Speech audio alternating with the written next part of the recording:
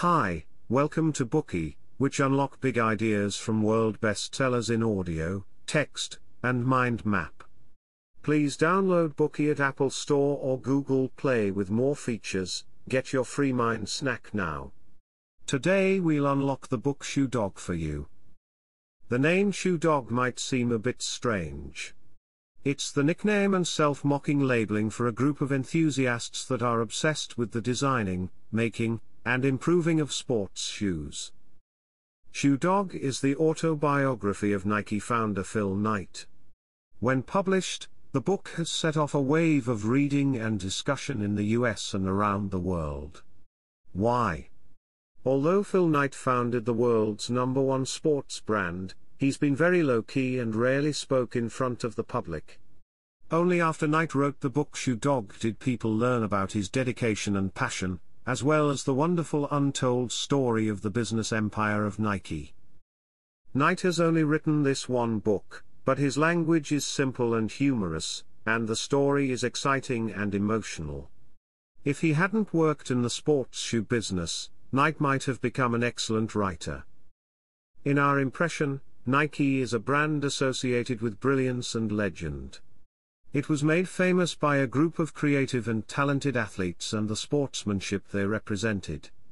These athletes, such as Michael Jordan and LeBron James, are born with unmatched talents, and have overcome many difficulties to become sports heroes and spiritual leaders for the public. At the same time, they've made Nike a legendary symbol, leading the company from one success to another. In Knight's writing, however, Nike's success is nothing like what we've imagined. It's full of coincidence, hardship, struggle, and setbacks. Along the way, there have been so many times the firm could have come to an end. After reading this book, we can feel that the Shoe Dog culture is Nike's soul, and Just Do It is its core spirit. Without them, Nike wouldn't be the firm we know today. In this Bookey, we will learn about the key content of Shoe Dog in 3 parts. Part 1, a brief history of Nike, the path of growth. Part 2, the soul of Nike, Shoe Dog culture. Part 3, the Nike spirit, Just Do It. This book is arranged in chronological order. It tells Nike's story of growth over nearly 2 decades from 1962, when the firm was first started, to 1980, when the firm went public. This process can be divided into 4 phases: the dream where it all started, Blue Ribbon Sports, the founding of Nike, and business legend. Let's first talk about the dream. When Knight was studying at the University of Oregon, he dreamt of becoming an outstanding athlete. At that time, Knight was instructed by famous American coach Bill Bowerman. Bowerman served as the head coach of the U.S. track and field team at the 1972 Olympics, and helped his students set 13 world records and 22 American records, but he failed to help Knight make any achievement in track and field. Knight later admitted that he was a good athlete, but far from the level of excellence. Still, Knight likes to run and to compete. He enjoys the physical and mental pleasure in the half-second before reaching the finish line. He thought, is there any way that I can still feel like an athlete even though I cannot become one? Is there any job where work feels like a race? Knight had an idea. He thought of his graduation project, a research paper about running shoes. In the paper, he wrote that although German sneaker brands like Adidas and Puma were dominating the American market at the time, the sneaker brands from Japan were not bad either. They had good quality, new styles and low prices. If introduced to the US market, the Japanese sneakers could potentially defeat the German brands, just like what happened to the camera industry. Knight thought, isn't this a good job? I like running shoes, and I have also taken an entrepreneurship class at Stanford. Why can't I do this by myself? So Knight made up his mind and decided to go to Japan to talk with Onitsuka, a sneaker firm not yet well known among the Americans, and see if he can sell their running shoes in the US. So, what's the deal with Blue Ribbon Sports? This is the most interesting story in the entire book. Blue Ribbon Sports was initially a non-existent shell company, but it helped Knight obtain the rights to sell Onitsuka shoes in the US. After Knight made up his mind about the sneaker business, he asked for some money from his father, and flew to Japan on a transoceanic flight, which was not that safe yet at the time. He visited the headquarters of Onitsuka Corp and was warmly welcomed by the Japanese firm. Knight was just 24 years old at the time.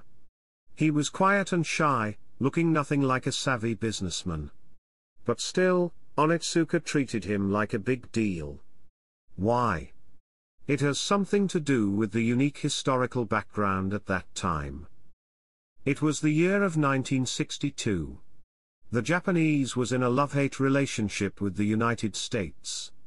On the one hand, they were afraid of the US. On the other, however, in order to develop the Japanese economy, they cannot afford to turn their back against the huge US market.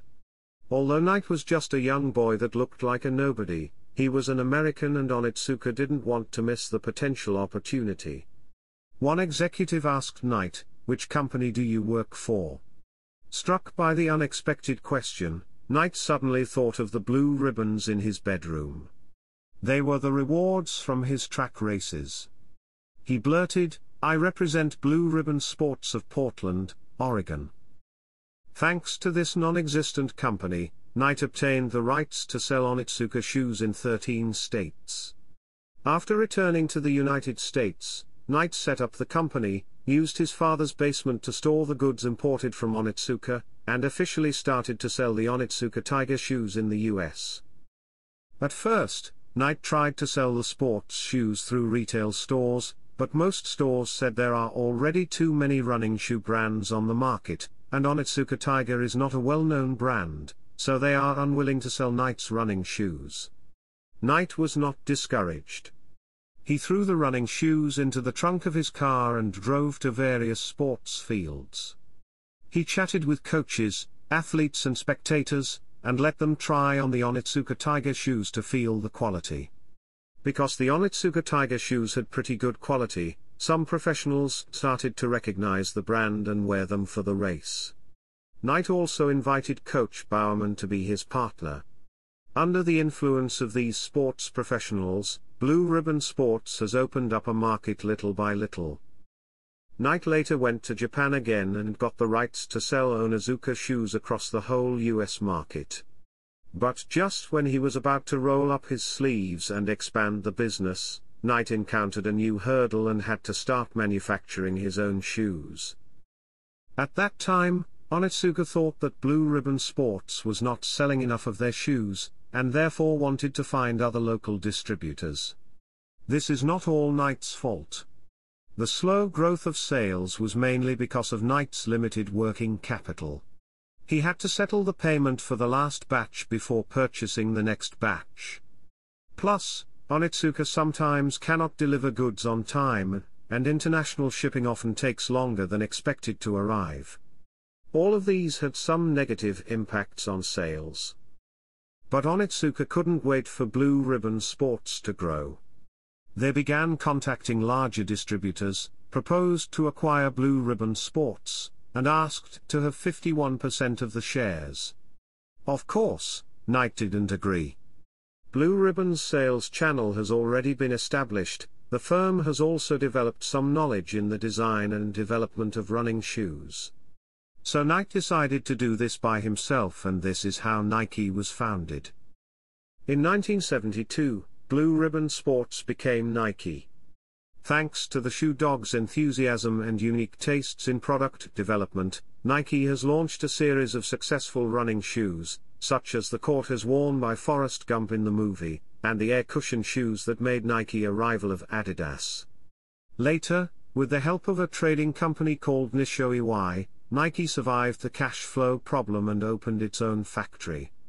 Since then, Nike has been designing and manufacturing its own sports shoes. Finally, Nike went public on the stock market and raised enough funds through the listing. The path of entrepreneurship, as described in this book, feels like a long and arduous journey, but Knight clearly enjoyed it. Like a hero in mythology, Knight was inspired, set off on the road, experienced difficulties, and finally achieved success. In this book, Knight only told Nike's story until its IPO in 1980, and didn't go further into the company's legends in the following years, including how the slogan "Just Do It" was born, how the partnership with Michael Jordan began, and how it's become the top sports brand around the world. Still, we can see that the spirit of Just Do It has already revealed itself even before 1980. We'll further discuss this in the third part of the book. That concludes part 1, a brief history of Nike, the path of growth. After Knight's dream of becoming an athlete was shattered, he had another dream, that is, to sell the high-quality and inexpensive Japanese Onitsuka Tiger running shoes in the huge US market. Knight went to Japan in person, got the distribution rights for his Blue Ribbon Sports, and started selling them in the US. However, Onitsuka was unhappy with Blue Ribbon Sports' slow growth, so the two firms broke apart. Knight started his own brand as a result, and this is how Nike was born. Nike solved its product and funding challenges one by one in the following years, and eventually became a real player in the market. Today we are just sharing limited content. To unlock more key insights of world-class bestseller, please download our app. Just search for BOOKEY at Apple Store or Google Play. Get your free mind snack now.